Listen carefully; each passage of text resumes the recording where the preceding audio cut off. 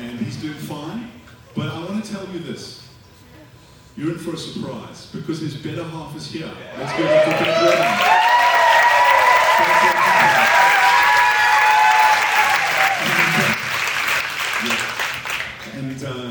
And our very own Sam Cox, won't you come up? So we're not going to preach a sermon. What we were always actually going to do is interview Matt and Beth and Sam and just talk, have a conversation about gospel-centered worship. And Matt is not here, but we're going to talk about some of his songs, because actually Matt and Beth co-wrote 15 of the songs that he's kind of most famous for. So you are really kind of the brains behind the operation in many ways.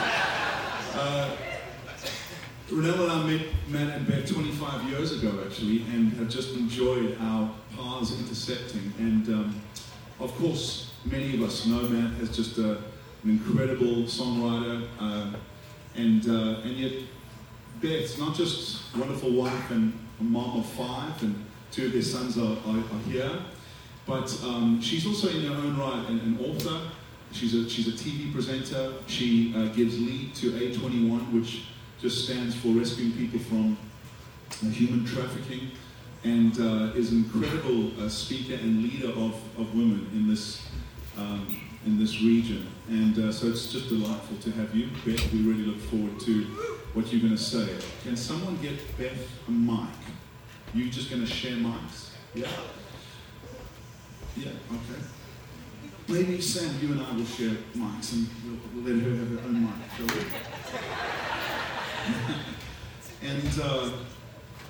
And then Sam and Becky are on staff here at Southlands Brea. Sam is Welsh. And what are you calling about? Okay, you're distracting me. Sam has actually worked and toured with Matt as a keyboardist for about 10 years, and has just certainly been deeply impacted by him. But in your own right, you've, with your wife, written amazing songs, led on platforms all around the world. One of the things I love about Sam and Becky is that they are as comfortable on a platform with thousands of people as they are in a set-up and tear-down church plant. They've done them all. And they've been an incredible gift to us. So let's give it up for these two, yeah?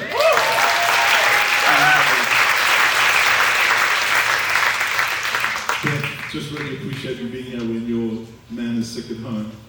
And we really look forward to this. And so we're going to talk for 20, 25 minutes. And then we're going to sing a little bit off the back. Are you ready for that? Yeah. Great. One of my earliest memories of Matt Redman was watching actually a video of him lead worship at the first Passion event. It was a famous event because it was out in a field. I don't know if you were there. You were. And it was John Piper's famous Seashells sermon. And many people have talked about that Seashells sermon in which he preached, God forbid that I glory in anything save in the cross of Christ. And have just heard how many people were either saved or called to ministry during that sermon. And Matt led Oh, the Wonderful Cross at the end of it. And I remember watching someone walk this old wooden rugged cross down to the front, and then just spontaneously by the Spirit of God, just hundreds of people running to the front of the cross and worshiping Jesus, a time of consecration. And in many ways that's been a mark of your husband's songwriting and your songwriting with him. I don't actually know of any other contemporary songwriter that has as richly and repeatedly sung about the cross. And I'd love just to hear from you, what is it about the cross of Christ that has gripped your hearts? Tell a little bit of even just how Christ saved you when you first came to the cross, and why is it that you always find yourself singing about the cross of Christ? Yeah, Matt and I were brought up in totally different parts of England, but we had the most incredible privilege to be planted in the most beautiful local churches where the cross was preached. And my husband lost his dad when he was 7. His dad took his life. and took himself to church. So no wonder he just walked himself to church. He was really drawn, I believe, by the Spirit of God to go there. And then someone came into their life that my husband thought was actually a hero to him, that became an abuser. And so two fathers caused destruction, and the cross saved him. And he began to write these songs in the midst of the abuse he was going through, studying the book of Psalms, saying, I see a good father in there, I see a rescuer in there, I see a cross prophesied, I see a saviour preached. And he began to write songs to himself about his God. And actually started off as poems, and he knew a couple of chords. And even that, isn't it beautiful? It's like what God does when the Spirit of God comes into someone. You don't have to have studied music here, there, and everywhere. You can just be someone in your room who's been saved with grace. And so Matt began to read those poems out in this beautiful little church, and someone said, put that to the 3 chords that you know, and maybe you can get up. And then someone else kind of forced him to lead worship. But that was happening in his bedroom. That is what saved him. That's why he's alive. That's why he's here. That's why he can lead others in worship, because that is what he set his hope on. And, Romans 8 talks about those things that we've gone through, or even 2 Corinthians talks about these things as being light and momentary troubles. You're like, well, that's like a wrecking ball. What are you saying? You're saying it's nothing compared to this eternal glory, and that's possible because of the cross. So we're not going to make much of the past. We're going to make much of the redemption that came through the cross. And so for me, I too was brought up in this beautiful New Frontiers church where the cross was preached, and I grew up in a really abusive environment, but a stunning local church. And honestly, I was just a bit naughty. Like, I loved Sundays, but I loved all the other wild stuff.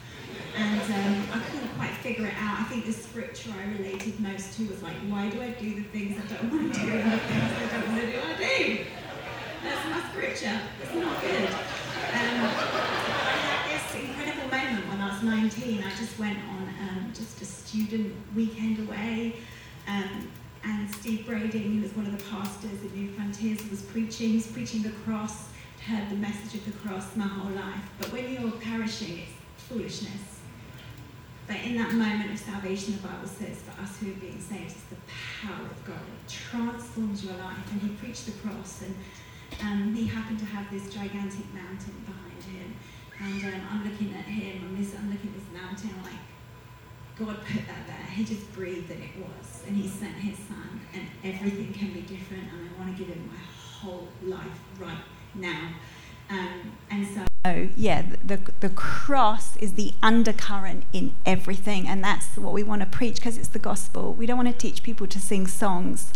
We want to teach them about the power of the cross and where we're going if we live for Christ and we're saved by Christ.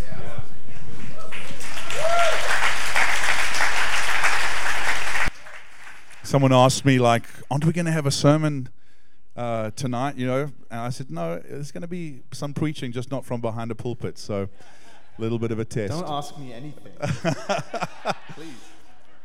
Sam, here we go, buddy. I think one of the things that is a challenge, talking about the gospel, singing about the gospel, is the desire for new creativity. There's only so many ways that you can tell the old story. And I think very often people just go like, well, it's all been done, And yet the Holy Spirit wants to inspire his people again and again and again. There's all these facets of the gospel.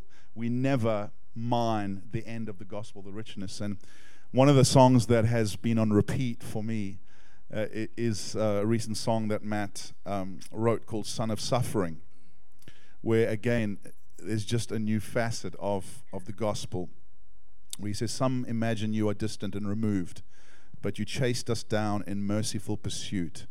To the sinner you were grace, and the broken you embraced, and in the end the proof is in your wounds.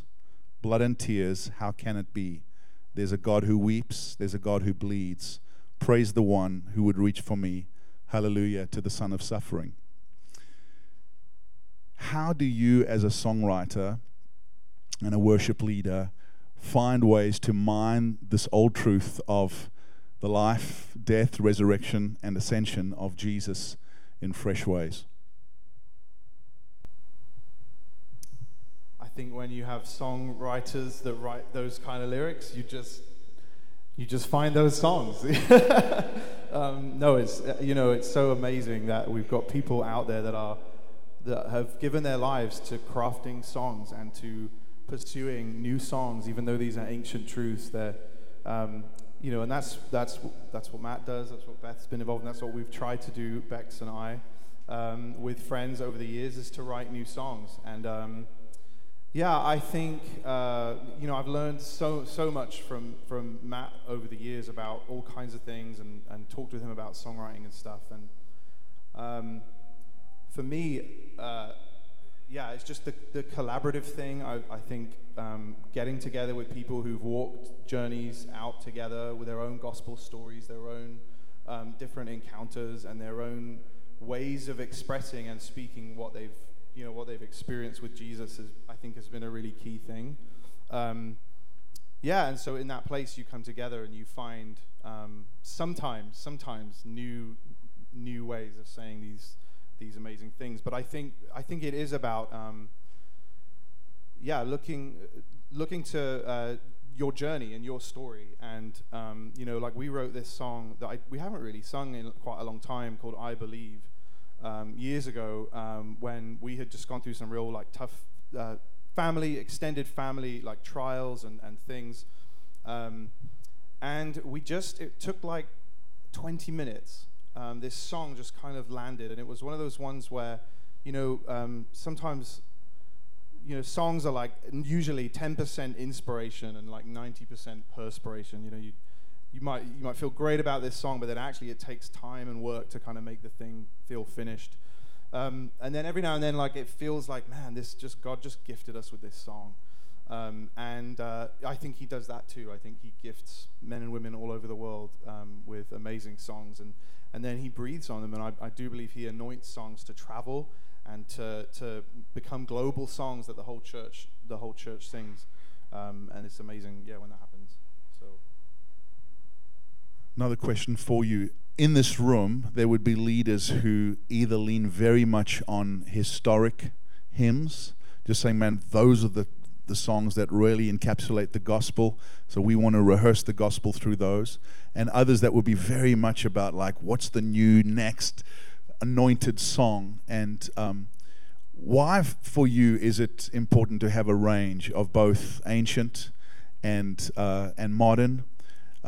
You've got a particular grid for choosing songs that's really helped us span the ancient and the modern and everything in between, and also lean into new ones. Tell us a little bit about that grid and why you think that's important for people to think about. Yeah, so we've led for enough years now that you kind of develop grids, you develop things where you go, okay, that's how we're processing what we're doing. And we found in the last few years this grid that's really helped us as we've led pretty much every Sunday in a local church context.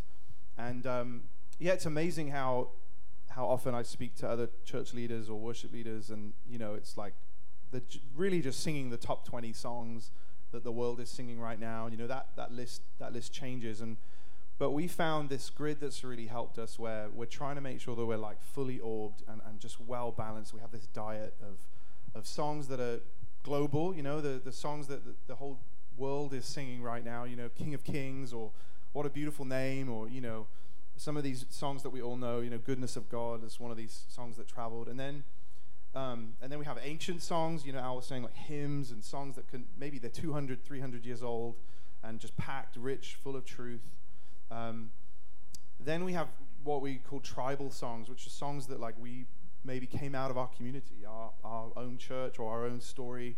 So that song Humbly Onward that we sung earlier came out of our church and our movement.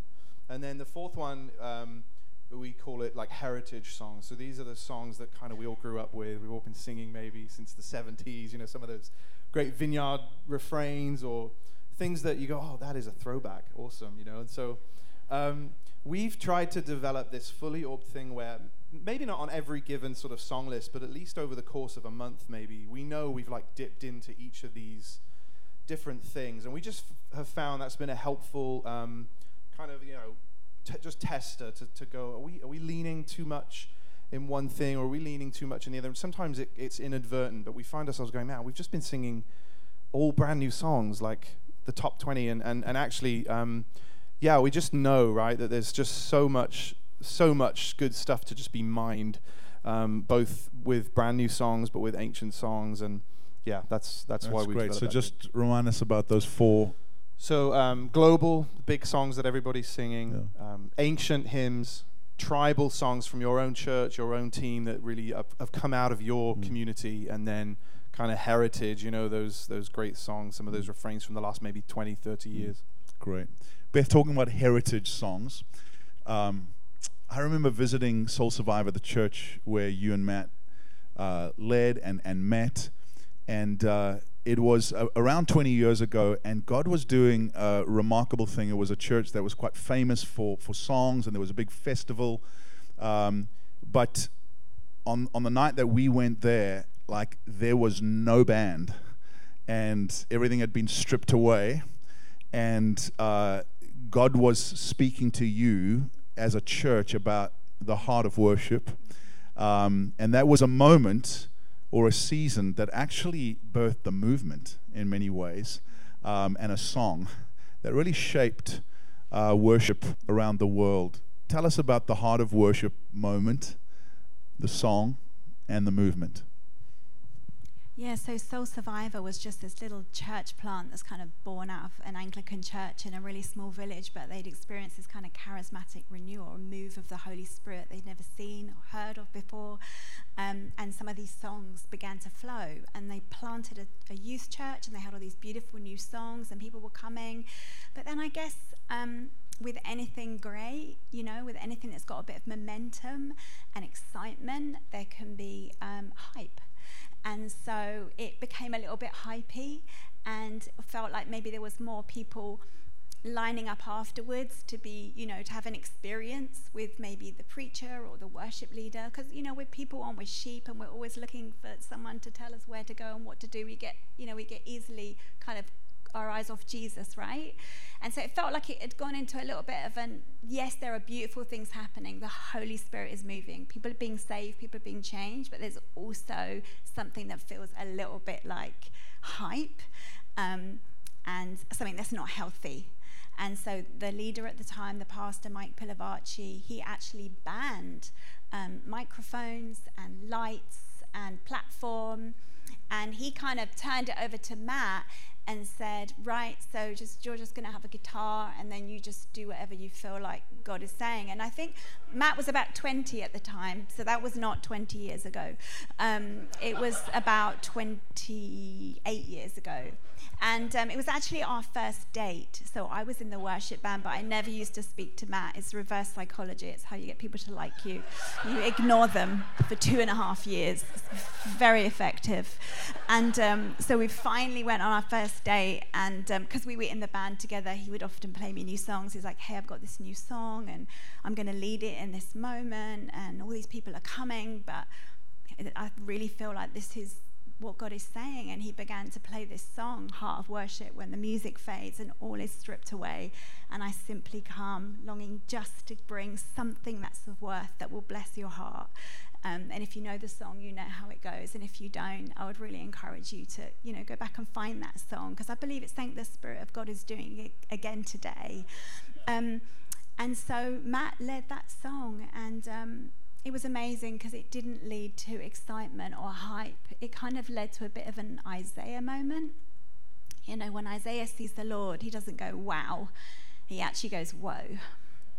He has a really beautiful woe moment where he sees himself as he truly is, a sinner who needs a savior. And God was magnified. And he's like, just whatever you want, here I am. Send me. And it felt like that's actually what happened, that in that birthing, basically of just humbling ourselves before this great big God and just not getting carried away, God was magnified and people were humbled, and God kind of put things right. So yeah, it was beautiful. I know that you're a little bit nervous of this question, Sam, because you kind of asked me not to ask it, but but you've yeah, we go. You've now been in the US for 5 years. You guys love it. You're not kind of always comparing. You don't talk about, oh, we got to go home. Home's better, etc. But you have been impacted by some of the strengths of the American church in terms of worship, and yet you've also been quite concerned about some of the ways the American church leans in terms of worship. And so you're among friends here. We're not going to give us just a sense together, of Beth. Get through this. Give us a sense of what you've really been impressed with. I mean, and you've traveled a lot in the States in terms of generally, it's big generalizations, it's fine. Don't try and qualify. Just what are the strengths that you see? And then what are some of the things that, man, we might be missing the heart of worship here? So I think there's a couple of things. Like England has this, this old, rich heritage of hymns. A lot of hymns came out of this little place, and they've tended to be, they're very, very rich and full of truth, and they're amazing. We love them. We try and sing and keep as many of them alive as we can. Although, you have songwriters like Fanny Crosby who wrote 8,000 hymns in her lifetime. It's kind of, and there are so many like her that you think, how on earth are we going to keep all of these things alive? But I think what's been really helpful in the last 20 or 30 years as American songs and songwriters have, the tide of songs is kind of maybe initially from England, and then in the last 20, 30 years we've had more songs that the world is singing from, like Bethel and other churches from around the world. And I think what I've noticed is that the American church has really helped the global church in terms of intimacy, where perhaps English people struggle singing more response songs. This Jesus, I love you. This is how I feel about you. We have, like, right here in this county, we have a church that Vineyard Church that really helped so many around the world express something of like intimacy and this is how I feel about you, Jesus, in a way that we just didn't know how to do, and in a way that really impacted, I think, the kind of church that I kind of grew up in, like from the sort of 80s onwards. And then the other thing I think we learned is that it's okay to do things really well. It's okay to be creatively excellent, and just it's just inspiring, and we've been inspired by not just the American church, the Australian church too, but I think one of the things that is a little bit a thing to be looking at and praying about and just concerned with is, we do have this like problem with celebrity. It's not actually new, but it is a thing. It is something that I think, I really, really believe that God raises people up. He raises people up to deliver amazing songs like Matt and so many others. He raises up these people, and I think what we need to be doing as the church is just understanding, like, man, God has raised this person up, and they're a huge blessing, and their songs and the things that they gift us with are amazing, but actually Jesus is going to always be my king, my idol, my savior, the one that I'm actually the most passionate about. And I think those lines in the American church with the celebrity thing, and you can get a ticket to a concert, to a performance by a worship artist, or you can get a VIP ticket if you want. You can get, like, what does that even mean? I'm not really sure where we're at with that stuff. And so there's stuff, and I think a lot of us are aware of that, and we're seeing that going on. And I think even COVID, right? It helped ground us a little bit. The arena shows and the tours and all of that stuff stopped for a while and gave us a moment just to breathe and just go, okay, Lord, we want to get back to the heart of worship. And so Beth's right. It is something that I think is beginning to stir again as we find, ultimately it is Jesus who's the prize. So good. I want to start bringing this into land. I feel like we could talk for hours. I'm really enjoying this. I hope you are too. But Beth, one of the things that the gospel gives us a framework for is suffering, where we look at Jesus' suffering, and we understand that such great good came out of his suffering as a savior on a cross, it infuses meaning into our lives when we suffer, that God is actually still good and he is working for our good and his glory. And I think one of your and Matt's real gift to the church in the last 20 years is you've given us language for praise in suffering. So I think of Blessed Be Your Name. I remember singing that song when it first came out and going, I don't know if I know another song like this that's written from the book of Job. That's teaching me that God is good in the midst of suffering, and then oh no, you never let go, and songs like that. You co-wrote those. What was going on in your life that actually caused you to write those songs that helped us to praise God in suffering? Well, we get our theology for suffering from the Word of God, from Jesus. He taught us how to bear up under suffering, and he also taught us through the Word of God that, isn't this amazing, that if you suffer and you walk with God, your suffering is producing something in your life that is good. Is that not mind-blowing? Is there anything else like that? Jackson, for homeschool, because he's going through a spine surgery and some recovery and things, that he has to do Bible memorization with his favorite teacher ever. And so we reminded ourselves of some really good truths, and we just did Ephesians 6, right? Remember it? 10 to 12. And it says, finally, brothers, be strong. You do. I fact-checked you earlier. Finally, brothers, be strong in the Lord and in his mighty power. So how can we be strong? I can't be strong. We can't be strong. But you can be strong when you suffer in God. And I love that one of the arrows that was fired at Paul was like, you can't be the real deal, because look at you. You're a mess. You're suffering physically, emotionally. Things aren't going well. Your numbers aren't great.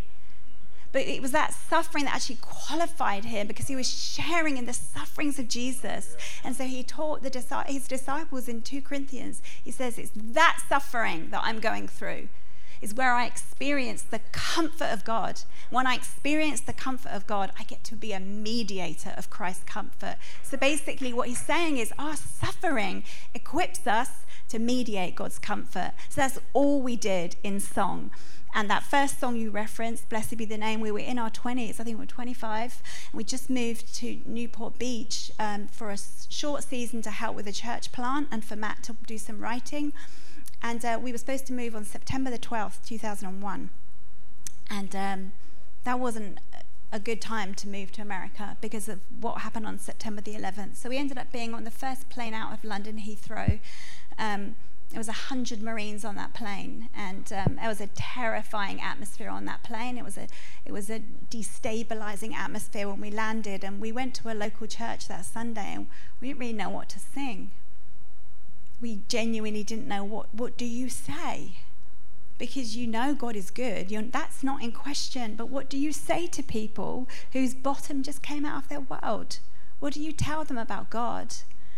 And so Matt, he kind of constantly thinks in songs, and he just kind of walked past me and was like, something was happening, and he just stopped with his guitar and he said, hey, I've just been reading the book of Job. What do you think about this?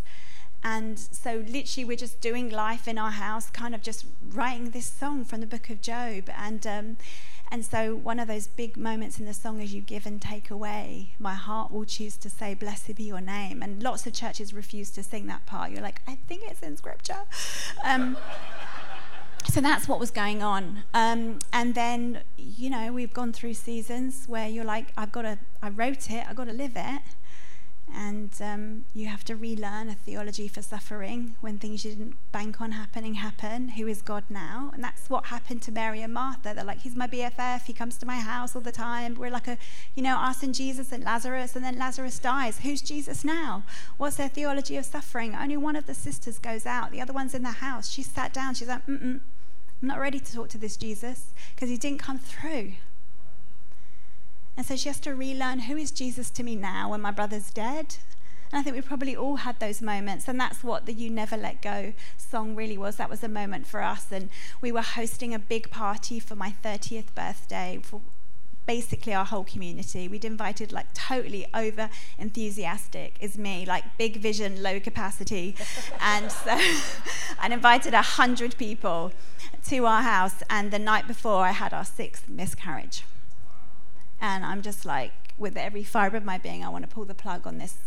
Whoever idea this is terrible. And so we just sat by the fire, absolutely crushed. You know, who is Jesus now? What do we tell these people who's coming to our house, who are watching us go through this? What do we do? We were going to have a gospel choir, and it was going to be fun. And so Matt was like, we're going to write about who Jesus is to us now. And that's what we knew to be true. We knew that Lazarus does not always rise from the dead. Sometimes Lazarus dies, and we don't understand. And we wait for Jesus, and he does something else for someone else. But he's still good. And he does that for the future glory, because he's going to do something better than we could imagine. You're like, better than my dead baby? He's like, oh, better than your dead baby. Because one day in eternity, you're going to get to name those babies, and you're going to get to live forever with those babies and worship me and glorify me. You're going to bring a ton of hurting people with you. And so we stood up and we sang that song when there was no bow or happy ending. But what is amazing about God is that, like on the front row, our son Rocco, he's 16. He's a sign and a wonder, because his life came after that season. And that to me is just such a symbol. Like when, you know, the raven goes out and he comes back, you know, and you're like, there's new life. God is faithful to the promise. Sometimes there's devastation. Sometimes there's destruction. And we're not going to know the answers. And are we going to still love him? Are we going to still worship him? We're going to wait on him? Are we going to help other people when they're like Mary and Martha, like one sits down, one goes out? We want to learn how to sit with both of those people and give them a song to sing about Jesus and trust him to be faithful to the promise, whether that's in this life or the next life. So that's what those songs were about.